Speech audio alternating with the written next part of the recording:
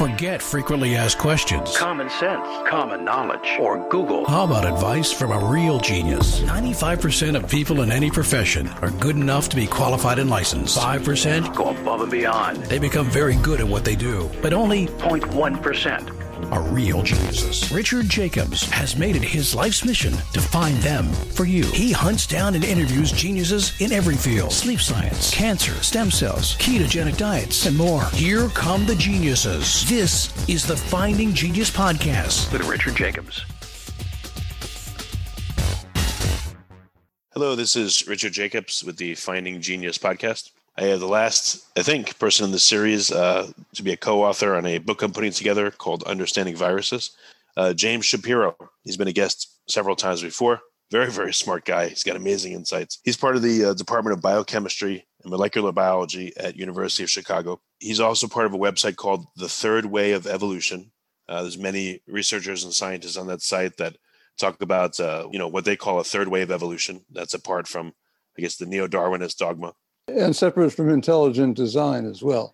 Oh, okay. That's the third way, right? Yeah, neo-Darwinism on one hand, intelligent design on the other, but this is the third way. That's excellent. Thank you.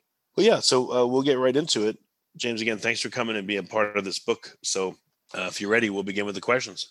Sure. Okay. Fire. Yeah, so first one, it's kind of an easy one maybe. To your knowledge, do all forms of life have associated viruses with them, or are there some that don't seem to?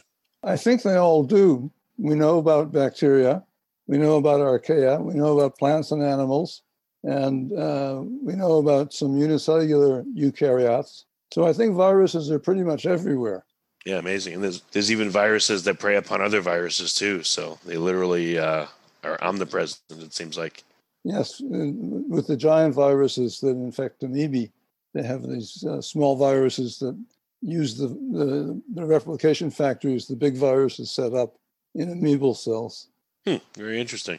Is there any type of viral infection that you think is just really surprising or unusual to you? One that you think about? Well, I think the things that viruses can do for their hosts sometimes are surprising. Oh, you mean beneficial things instead of just killing them? Right. I mean, the typical view, I think I've said this before on your podcast, is that viruses are just parasites whose only role is to kill the cells that they infect. But in fact, many viruses are carried along by cells as they live and can even contribute to the cells that they infect. Yeah, I mean, we're living proof that viruses are also symbionts, because I guess about 8% of our DNA is viral DNA. And for instance, I learned, we couldn't make a placenta and keep our babies safe and separate from the mother's immune system without some viral DNA, right? Right. In mammals, the endogenous retroviruses have wired the placenta and also stem cell development. And they've played a very important role in our evolution. And there's something very interesting about the way they've handled the placenta, because as you look at different orders of mammals, they all have placenta and embryos inside them. They're all viviparous, like we are. But the retroviruses which wire the placenta are unique for each order of mammal, plus which the placenta uses a protein. They do two things for the placenta. One is that they provide signals to allow expression of placental-specific functions.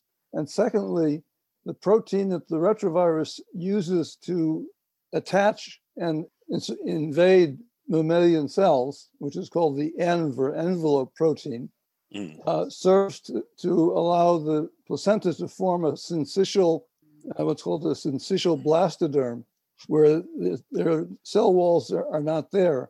And the envelope protein is called a syncytin. And again, each order of mammal has its own envelope proteins that it uses as syncytins. It looks almost as though placental development had to evolve over and over again in the history of mammalian evolution. It's certainly not the pattern we would expect based upon conventional evolutionary thinking, where you have a new invention once and then you branch off from that. And I think exactly. I don't know what it means exactly, but I think it's an interesting observation, and I hope somebody does more research on it and finally figures out what's going on. Well, one part of that is, so when a virus at what point does it lose its sense of self, its agency? If we have a virus that endogenizes into our DNA, HIV seems to retain its ability to make more HIV and do what it pleases. But some of our past endogenized retroviruses, they seem to have lost the ability to leave our DNA. And at what point are they part of us and they don't have a separate agency anymore? Well, there are people who think that HIV is on a path to becoming part of the human genome eventually. That when you first encounter a virus, it can be much more dangerous than it is after some period of familiarity with it. You use this term sense of itself and so forth, or independence. I think of viruses as just part of the whole biosphere, the living world. And they go into cells and they come out of cells and they can communicate between cells and they can sometimes affect other properties of the cells. And we'll talk about that shortly. It's a little bit strange to talk about a virus as having identity or a sense of itself. It's like saying that certain molecules in the cell have an identity or a sense of themselves. Well, this leads into my question I was going to ask you, but I did it out of order. Do you believe viruses are alive? And if so, or if not, what characteristics of a living thing do they have or not have in your estimation? Well, they're part of life, but they're not capable of reproducing on their own. They always have to infect a cell in order to reproduce. So if your one definition of life is the ability to grow and reproduce, and by that definition, viruses are not alive. Nonetheless, they seem to be all over the place, as you said at the beginning. And I think that they've turned out to be extremely valuable to all kinds of living cells for their evolution. And evolution is essential to life. So that's one of the ways that viruses are part of life. So why do you think that some viruses, besides they have the ability, why do some endogenize? Why do some become latent or lysogenic? And then why do they have these different, I guess I'll call them behaviors? And why could herpes, for instance, infect someone, be dormant for years or decades, and then sense its conditions around it, and then turn into go into a lytic phase? Well, I think a lot of this is historical accident. It's just where you are in the long-term cycle of the interaction between the virus and its host. And I think we know about just about every possible combination of situations, from viruses which always seem to replicate and destroy the host cell, to viruses which are sort of obligatory integrators into the genome and go silent. And there's everything in between. So I think a lot of the peculiarities we see are because we've had a very limited idea of what a virus is. And once we have a more complete view of viruses, I think we'll just see that it's part of the complexity of the virus interaction with its hosts. So a question along those lines is why is there a latency period and why is it variable? Some viruses I'll get sick pretty quickly. Some will take maybe days, weeks, months. Some could be years. What would govern that latency period besides, exponential replication of the virus and there being quote unquote enough to infect me? Well, I think in some cases infection occurs, but viral reproduction doesn't always occur. And it may take some other kind of event, another infection or some stressor to activate the virus. And we have examples where that happens. For example, the viruses that infect bacteria and become part of their genome are called temperate or lysogenic bacteriophages. They can sit in the genome of organisms for many, many generations. But if the cells are irradiated and their DNA is damaged, then the virus is activated and comes out. That makes sense from the virus point of view. It may make sense from the cell's point of view too. Occasionally, when those viruses come out, they pick up pieces of the bacterial chromosome and they can carry them to other cells. That's certainly one of the major tools I've used in my early research. I think it illustrates the sort of symbiotic nature of the relationship between the virus and its host. I think we also discussed in an earlier podcast about bacteria which cause disease. And in most cases that I know of, the bacteria that cause disease and produce toxins do that because they have a virus integrated into their genome and it's the virus which has the sequences for encoding the toxin. The toxin is useful to the bacteria because it prevents the bacteria from being eaten up by other kinds of eukaryotic organisms like amoebae. But when bacteria gets in the wrong place and infects the human body, the toxin can act against the cells in the body. And that way the virus is allowing the bacteria to become pathogenic. And that was discovered, I'm not sure how long ago, at least 70 years ago. And it's called lysogenic conversion, which means the lysogenic means that the bacteria is integrated into the genome of its host cell. And as I said, then it can come out when the cell is damaged or stressed. But many of the sequences in the virus, like these toxin sequences, can be expressed even when the rest of the virus is not functioning. What would be driving that behavior? Would it be the bacteria recruiting, viral material for its own ends, or would it be the virus monitoring conditions and then making its own? Again, I'm anthropomorphizing, but who is the tool and who is the user of the tool? It seems like when it comes to viruses, that viruses use cells as tools, but yet they are used as tools, like you just talked about with bacteria. Yeah. How is that decision made? I think anthropomorphizing can be useful in science, but sometimes it restricts the way we look at things. And I think if we look at the virus-cell interaction as part of a complicated system, and it's a system as a whole which is operating, then some of these interactions make more sense because they allow the system as a whole to develop in certain ways. But in order to use, how would a system know? I mean, something's got to know. Something's got to deliberately use this viral material because it's happened countless times. So there must be a way of identifying, the circumstances are right, whereby, there's this viral material, let's use it and change ourselves so that we can accomplish what we need to accomplish. Well, I'm not sure that kind of thinking goes on too much among bacteria, but viruses do carry DNA that it proves very useful to bacteria. And so it wouldn't be in the bacteria's interest, for example, to exclude all viruses, because then they wouldn't be able to take advantage of the DNA coming from the viruses. I don't know that these are conscious decisions, but I think this is the way the system evolves most efficiently. Okay. You mentioned this earlier, you alluded to it. I don't know if the time scale is right. If I get a certain virus and I'm the first one to get it, you label me number one, and then I cough all over you and I give it to you, you're number two, and so on. It keeps passaging, and we get to like person number 100. How do you think the virus would be different in person number 100 versus me, the original person number one? So many factors which come into play. One is the inherent ability of the virus to change its genome as it replicates and reproduces.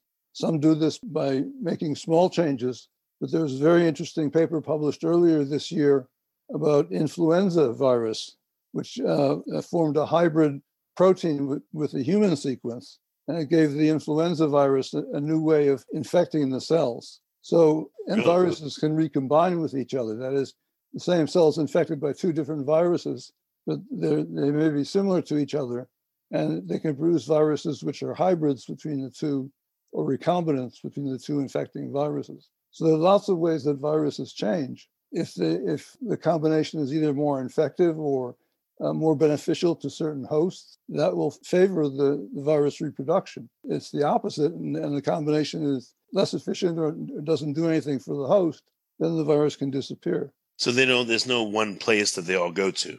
They all do different things. Some will, again, if they have the ability to endogenize, some will stay just, completely deadly and lytic forever. It seems like some will go towards more of a commensal relationship. Is that what you're saying?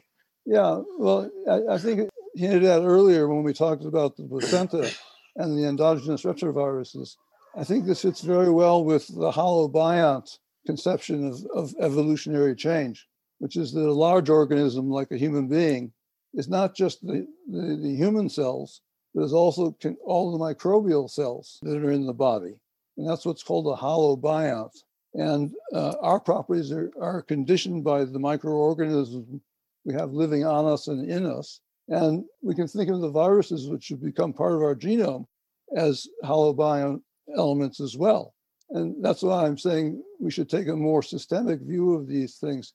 They were all mosaics and amalgams of different aspects of life. And we can't try and reduce what happens in life to some simple formula that's good for every form of life, because variety is an inherent aspect of the living world. Yeah, no, I agree.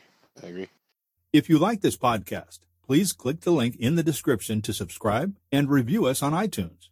If I shrunk you down to the size of a bacteria and put you in my gut, how would you navigate? Like, how do the bacteria there and the viruses, function reliably? Like, how could I have a stable gut microbiome for years and years in some cases?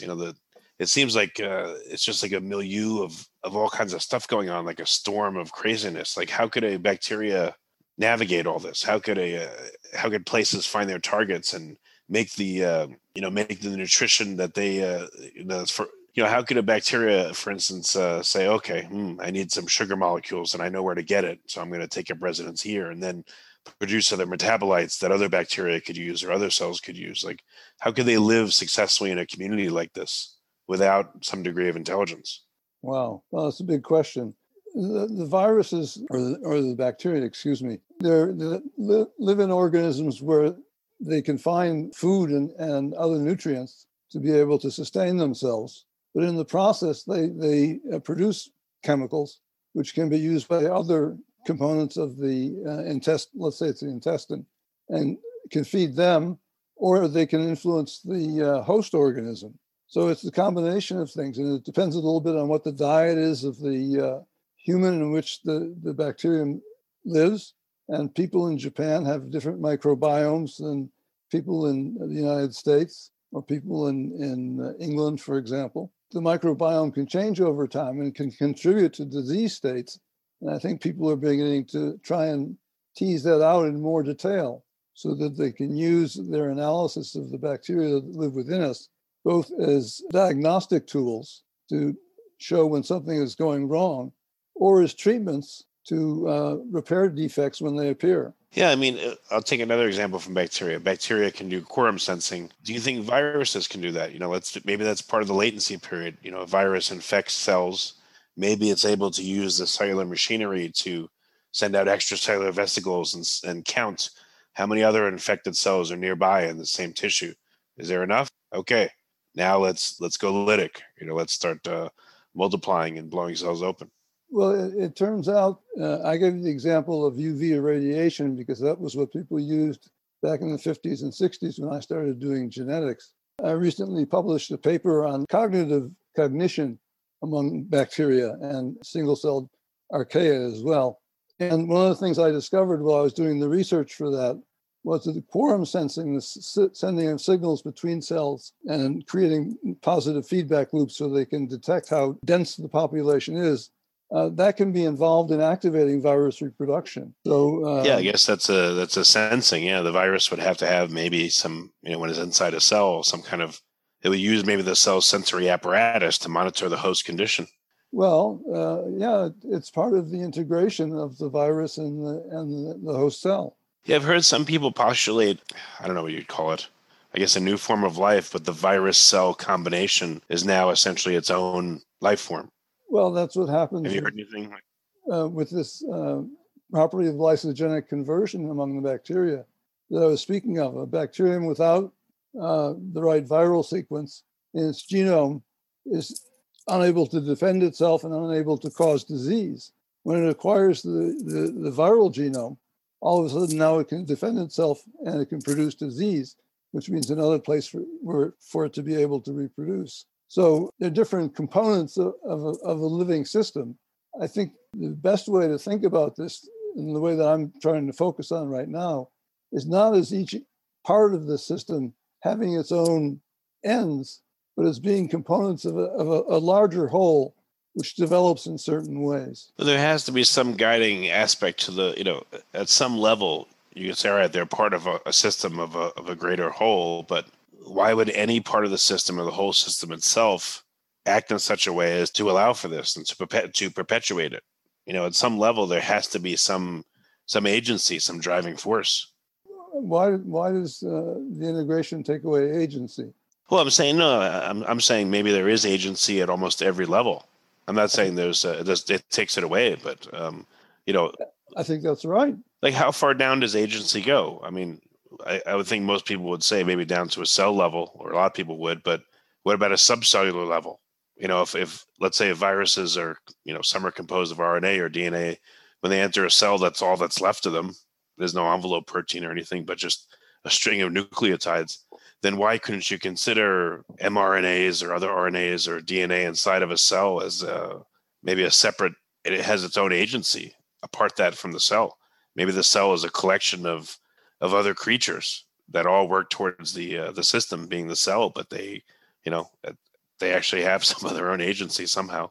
Well, people like to do that kind of reductionist thinking. That's the idea of the selfish gene. But I think that's completely the wrong way to look at it. It's trying to reduce to something at the base of the system is what determines its properties. And we know that in all of these systems, properties of the whole system are very important. For example, the nutritional interactions between the different microorganisms in our intestines and our cells, for that matter, because they help us to digest our food. Those are all interactive and they're mutually beneficial. It's also true that complex interconnected systems are far more stable and flexible than simple, single-minded, if you will, systems, which only can do one particular routine, such as infect and kill. It's much better to be flexible and have options, and the system can adjust to the options according to the conditions. Yeah, no, it makes sense. And I know systems have many, many emergent properties. I mean, it happens at all levels. So I just wondered how far down does independence and agency go? And I guess no one knows. I think when you start taking the cells apart and looking at the components, it's very hard to talk about agency because the components can't do anything on their own.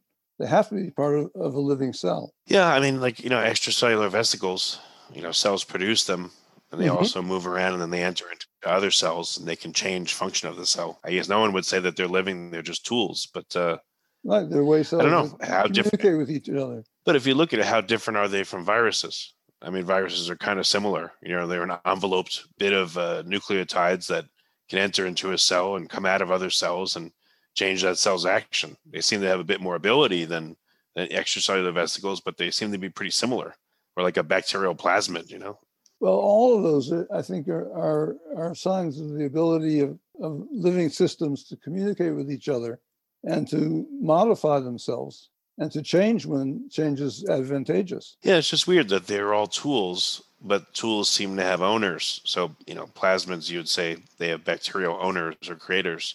EVs, cell owners or creators, but who owns or creates the viruses? It's weird. They don't seem to have owners. They seem to be these tools that, they don't seem to have any owners or creators. It's weird. I think owner is perhaps a misleading anthropomorphism because once the cell sheds its vesicles, they're not part of the cell anymore. And the cell has very little control over them. The organism as a whole or other cells can pick up those vesicles and perhaps do useful things with them.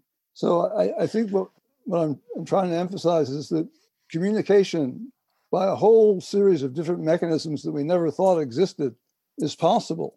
And it's transformed the way we think about genetics and evolution and ordinary physiology and development.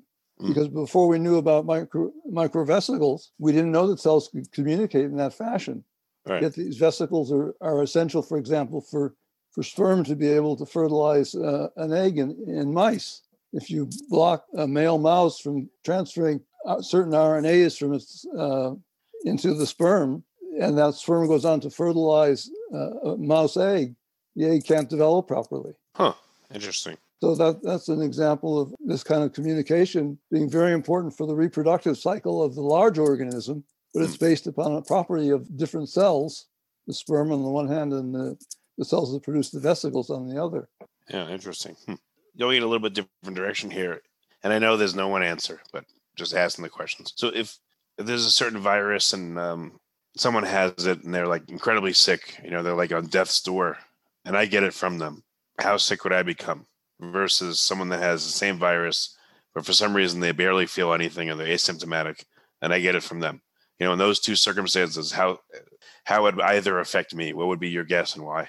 That depends. I think what we see in the COVID pandemic right now is that the same virus infects certain people and they don't have any symptoms, but they can then transmit the virus to other people who can get very sick and even die from it. Mostly dependent on two things, I think.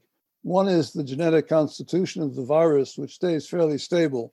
It can change slightly, and it has changed slightly during the pandemic. But the other is the volume of virus, which is transferred from one person to another. That can have a big influence on the outcome. And the third thing, of course, is the state of health of the person receiving the virus. One thing I've thought about viruses that's unusual is, there's, countless numbers of them. And I guess countless creatures have been infected over time, over all evolutionary time. But, everyone seems to say that viruses are, they're not alive and they're inert. They're just, or they're passive. They're floating around. So if a virus is so small, let's say 50 to 100 nanometers, and some hosts are so big, microns, even to meters for us, how do these viruses find their targets so reliably so many times over evolutionary history? Well, there are a lot of them. They're the most abundant form of biological material on Earth. I almost said form of life. I wanted to be careful about not saying that. But and I'm trying to remember if the amount of DNA contained in all the viruses on the planet is more than the DNA in all the cells. And I'm not sure about that. But it's a huge amount. And there's huge numbers of viruses present all over the biosphere. And just by the numbers, encounters will occur. And in other cases, just like the example you gave of person-to-person transmission of an infectious virus like COVID, the connection with the social behavior of the larger organism can play a very important role in transmission. In fact, it does. That's the reason we're still having so much trouble with the COVID viruses. We haven't cut the person-to-person transmission enough. Do you think that even though a virus is tiny in a vast expanse of possible hosts, and they have to find the right cell type, the right receptor, which is, a target that may be, 20 nanometers wide in this huge expanse, that they still, just because of the vast numbers, they're still able to do it so reliably? Well, again, that seems to be the thing with large numbers of viruses. If you have enough of them, some of them will find their targets or their receptors on the host and cause an infection. And some of them are better than others. So COVID is a particularly successful and very infective virus. I don't know if that's because it's produced in tremendous numbers or because it has higher affinity for the tissues in the body. I have read that COVID can use different receptors, at least two different receptors to get into human cells. So that may be part of it as well. But I think the connection with humans and human behavior is the most important feature, certainly from a medical point of view, of coronavirus infection. Well, very good. I don't know if this is, how far this extends, but it seems like, at least with some viruses, the tropism, the type of tissue that it affects, is also turned around and repurposed to spread it. And it seems like there's a matching. For instance, cough or cold or flu, it affects my respiratory cells, and those same cells cause me cough and spread it in that way. Sexually transmitted diseases may not cause their host to, want to engage in promiscuity, but it just seems like in some cases, like rabies as well, there's this matching of tropism to method of spread. Do you see that, or you think that's just in a few cases? Well, I think you would expect that to be the result of evolution. I mean, the virus, which can spread more easily, is going to expand its population. Right, but why would there be a matching? Why wouldn't flu spread sexually more? Why wouldn't HPV spread by coughing? Well, I don't know about HPV because HPV causes mouth cancers. Yeah, and I guess head cancers, sex organ cancers too. Yeah. A certain kind of epithelium can get infected by HPV, and that can induce cancer. I've just been actually writing something about that. Yeah, I just wondered if you thought there's any matching again of tropism and method of spread. Or if not. I just wondered. Well, with HPV, we know it's transmitted sexually, and we know it's transmitted orally as well. So those are two different methods, but they both imply wet surfaces. And that seems to be the common feature of HPV infections. Okay. Got it. Another question, if I had a cell and I sucked out, some of the contents of it, so we kept the membrane intact and all the surface receptors and everything, and a virus came along, do you think it would complete its entry, or do you think it would sense something's wrong and abort in the middle of the process? Well, it depends upon the mechanism. The viruses I know about attach and then sort of are automatically triggered to inject their nucleic acid into the host cell. And the ones that infect by joining the membrane fusions, the same thing would happen independently of the ability of the cell to reproduce the virus. I don't think viruses do much deciding. Cells, on the other hand, can do that. And in fact, we know that virus infection turns on defenses by bacterial cells using CRISPRs. The CRISPR is an adaptive immune system to virus infection, because if a cell gets infected by a virus and survives infection, it can take a piece of viral genome, RNA or DNA, and insert it into its CRISPR system and produce a defensive RNA against it. But when it gets infected by the same virus the second time, the fact of infection actually activates the CRISPR to make more of the defensive proteins and RNAs it's capable of producing. So the cell certainly senses the virus infection and can respond to it. In this one case, which is actually not in bacteria, but in archaea, is a positive defense system. And it occurs because the proteins which the CRISPR system uses to attack the invading DNA also bind to the CRISPR system and keep it from being transcribed too much. And when it gets infected, the proteins bind the infecting DNA and they don't bind to the CRISPR system anymore, the DNA encoding it, and that gets expressed, transcribed at a higher rate. So that's, I think, a very good example of infection sensing and responding. Okay. And I think it would be surprising to most people that it's in a cell as small as a bacterium. So again, do you think if I had a cell that was, it was a dud, again, I sucked out the contents of it and tried to use it as a trap for viruses, do you think that they would, certain kinds of viruses would fuse and enter and then find nobody home and now they're stuck? Yeah, that's been used as a strategy. Okay, very good. Another question I had is, when a cell gets infected, do you think it's a one virus, one cell model, or do you think that multiple viruses, in some cases, can coordinate to infect a cell or are necessary to infect the cell? I think with some viruses, and I think influenza is an example, multiple viruses have to infect the cell. But there are lots of cases where we know that multiple viruses infect because, as I mentioned earlier, they can interact genetically and recombine and trade segments of their genomes if they're closely related. So we know that happens. And some virus populations, I believe, not every virus has a complete genome. And so it requires multiple infections to get reproduction to be successful. Viral reproduction, that is. Well, but also are there cases where a virus has infected a cell and it's like a dog guarding a bone and it, I'm joking, but it growls at the other viruses or, changes the cell somehow to prevent them from infecting it as well, preventing superinfection? Yes, I think there are examples of that where viruses can downregulate the expression of receptors for other viruses, or they can produce proteins which might cover the receptors for other viruses. And there are viruses which also have CRISPR systems. So when they infect the cell, they can protect the cell from infection by other viruses. Huh. So besides downregulating receptors, what other mechanisms can a virus protect the cell from other infections?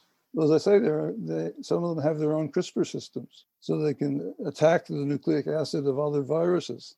And I think that's an area of pretty interesting research for people to be able to do some experiments and figure out how it works out and what it means for the reproduction of each of the viruses. What we see is that we see all of these different kinds of interactions and systems in the genetics present just an astonishing array of combinations. Yeah, no, definitely. You said that some viruses may have to infect, or a cell may have to be infected multiple times because not every virus has all the genetic information needed to properly infect. So do you think viruses essentially are swarms? Like if I look at like a colony of bees, the workers, the drones, the queen, etc., they're all variations of phenotype, but they're all bee. Do you think that viral quasi-species make up, a swarm, and then when a cell population is infected, a swarm is necessary to properly infect, so that each cell will have various different quasi-species infecting it, and that'll make it more effective that it would be infected? Well, you're taking me outside my area of real expertise, so I would only be conjecturing. But the fact that viruses are produced in such large numbers effectively creates an environment where infection is almost inevitable, or is inevitable. So in that sense, yes, they can go around in swarms. And we're seeing, I've been thinking about the fact that we're now reaching record numbers of cases of COVID in this country. And what we're seeing is the consequence of the amplification of the number of viruses. And as we have to deal with more viruses, even though we take certain countermeasures, more people get infected. That's one of the aspects of why the numbers are going up, and why we may need to be especially careful about avoiding infection. Oh, because so many people have had it that there's just tons more viral material around. Right, and more people who are spreading it. Interesting. Like at the White House. All right, yeah. I mean, going a little bit further into quasi-species, if I was able to make an isolate of a certain virus where it was just one particle? No, it was just that, let's say it's an RNA virus, okay, and I, had 1,000 base pairs. I'm just making this up, and I knew all the base pairs, and I created an isolate of this virus, and all the base pairs were the same. Everyone was identical, versus a wild type version where we'd probably have, all kinds of variations of these 1,000 base pairs. And I infected 2 different mice. Do you think that the isolate would be a lot less effective than the wild type because there's all these variants, probably these quasi-species within it that maybe have the ability to more overcome the mouse's cells? Well, on basic principles, I would say yes, because variability and diversity are generally far more effective biologically than uniqueness and homogeneity. So, yeah, do you think that's what's happening? When someone gets infected by a virus, it's not just the titer, it's not just the number of viruses, but also as you have more variation, and therefore, when a cell is infected, if it's infected by multiple viruses, there's a likelihood that someone will have that right base pair arrangement, of their material where they can co-opt the cell more effectively. I don't know the answer to that question. I think it's knowable, and I think we'll have the data because people are spending a lot of time tracking COVID RNA sequences through the pandemic.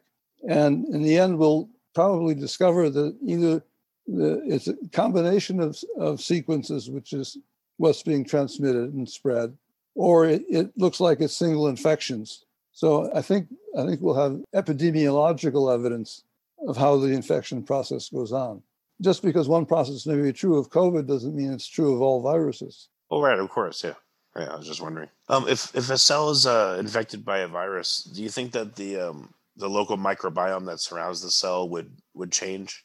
The reason why I asked is, I interviewed a lady that looked at like pancreas tumors, and they found that the microbiome around the tumors was different from the rest of the pancreas. So I wondered if an infected cell would then start to have a different localized microbiome around it. I would expect so, because you get infections tend to make things like abscesses and other kinds of pathogenic structures, and they also would have antibodies and anti-inflammatory agents and so forth. So that will definitely affect the mixture of organisms that's present at the site of infection. Okay. And then how do you think a virome or a bacteria is like phagome, I guess I'll call it, or how do they become part of its immunity? And do they? Like you said, bacteria can take viral material and change itself. But do you think that, again, like a bacteria's phagome is what comprises part of its immunity, its library of information to use to, to defend itself? It can be. Generally with viruses, I think having a copy integrated into the genome the general rule seems to be that provides protection against more infections, sometimes by very different mechanisms. But that seems to be the sort of general principle. And sometimes it's by dedicated things like repressor proteins. But in other cases, I don't know all the ways that happens. But the integrated viruses can make certain modifications to the cell as well. Do you think that, like, within our bodies, for instance, how much crosstalk do you think there is between our virome, our microbiome, the phages inside of us that affect the bacteria inside of us, the fungi, et cetera, like all these different constituencies? Do you think they're all kind of interacting directly, or is there a chain of command and only certain parties interact with certain parties, and things are mediated through certain paths? Yes. In other words, all of the above. Oh, so you think like maybe our microbiome is directly communicating with our cells as well? Well, we know it is. Okay. Because we know that changes in the microbiome can influence our health and our mood. Okay. So they're not just hangers on, in your opinion. Good. No, they're not just hangers on. They can influence the way we think, the way we feel, what we can digest, active or passive we are. No, they influence us in many, many ways. And it's a whole active field of research these days. What about evolution? What role have you seen viruses play in evolution? Well, they play a number of roles. One role that's very obvious and wasn't expected when it was first discovered is that they serve as vectors to carry information from one kind of organism to another. So viruses can pick up information in one kind of cell and take it to another kind of cell. I think I mentioned about the amoebal. I think you said the bacteria that affect amoebas. Viruses. I'm thinking of the giant viruses infecting amoeba. Like Mimi virus and things like that. Yeah, and the bacteria that infect can live in the same amoeba, and they can pick up sequences from the virus, these giant viruses, and the giant viruses can pick up sequences from the bacteria. And some of these bacteria can infect mammals, for example, and they might carry DNA from the virus to the mammal. Oh, it's called the amoebal evolutionary melting pot. I think I mentioned that in an earlier podcast as well. So that's one sort of thing that can happen. I like to refer to viruses as the R&D sector of evolution, the research and development sector, because there's a lot about viruses that it's quite mysterious. We don't know where much of the viral information comes from. I think it's a very high percentage, maybe close to 99%, but of all of the sequences which are found only once in the databases are in viruses. So those are called orphans because they're alone, and ORF means open reading frame.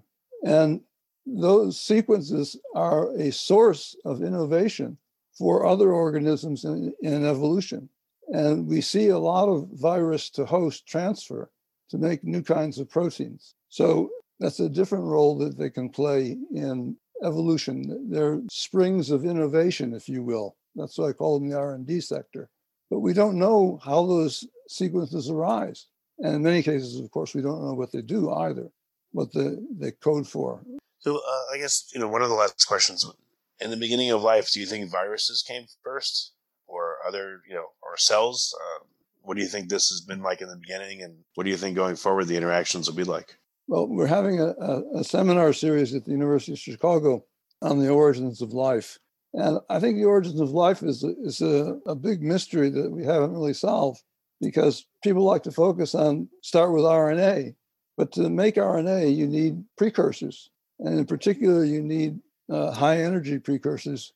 And they have some idea about how they might do this thermodynamically. But the organisms that we know about that evolve all have cells which make nucleotide triphosphates and are precursors to RNA and DNA. So without the metabolism, the biosynthesis, and the energy sources and the cell structure, the nucleic acids by itself won't evolve. People are trying very hard to work that out, and they may eventually do it. But I'm a little bit skeptical. I don't think we know yet what really came first. We have some ideas based on our current prejudices, which are very nucleic acid centered. But the other aspects of metabolism and membranes, those are extremely important as well. Yeah, when you mentioned earlier that, just like you mentioned, syncytin, placental mammals, the viruses that compose the placenta or code for it are different, but present in many different types of creatures. It seems like evolution has produced similar forms many times in many places over time. So why wouldn't it be the same for viruses? They probably didn't have one beginning, but I guess, I don't know. It's weird. You would think everything had to have one beginning, but maybe it didn't. Maybe life began many times in many places, somewhat simultaneously or close in time. Yeah, we don't know how old viruses are. And it's hard for me to understand how they could have evolved without having cells to infect so that they could reproduce. But the diversity of viruses and the diversity of sequences that they contain in their genomes is astonishing. And of course, there's every kind of virus you can imagine. Double-stranded DNA, single-stranded DNA, circular DNA, linear DNA, double-stranded RNA, single-stranded RNA, segmented RNA. Everything is there. The only conclusion I can draw from it is that for some reason there's a tremendous diversity, and that's what turns out to be useful. And it's not necessarily useful to any particular virus or any particular organism, but it certainly is useful to the biosphere as a whole because it gives it a lot of potential for going in different directions. And certainly the history of evolution is repeated episodes of new organisms arising and new ecologies arising and doing things in a different way. And I'm afraid that with climate change, we're going to see that happening all over again. And it's not going to be very easy for us. Yeah, it's a big, huge puzzle. Very big puzzle. So, yeah. Well, very good. Anything else I should have asked you that I didn't? No, I hope the message came through that I think oversimplification is a problem. Yeah, I wasn't trying to oversimplify. I was trying to ask about different aspects. No. I wasn't saying you were. I was just saying I hope that I got that message across. Yeah, biology is unbelievably complex. It's amazing. Yeah, but we should expect it to be complicated and diverse. Well, very good, James. What's the best way for people to find out more about your work? Visit my website, www.shapiro.bsd.uchicago.edu. Okay. They can access my papers there, and they can look at them. And I try and put as much of these things into my papers as I can. And hopefully I'll write another book and publish it that way, too. Okay, well, very good. All right. Well, James, thanks for coming on the call. I really appreciate it. If you like this podcast, please click the link in the description to subscribe and review us on iTunes. You've been listening to the Finding Genius podcast with Richard Jacobs. If you like what you hear, be sure to review and subscribe to the Finding Genius podcast on iTunes or wherever you listen to podcasts. And want to be smarter than everybody else? Become a premium member at findinggeniuspodcast.com. This podcast is for information only. No advice of any kind is being given. Any action you take or don't take as a result of listening is your sole responsibility. Consult professionals when advice is needed.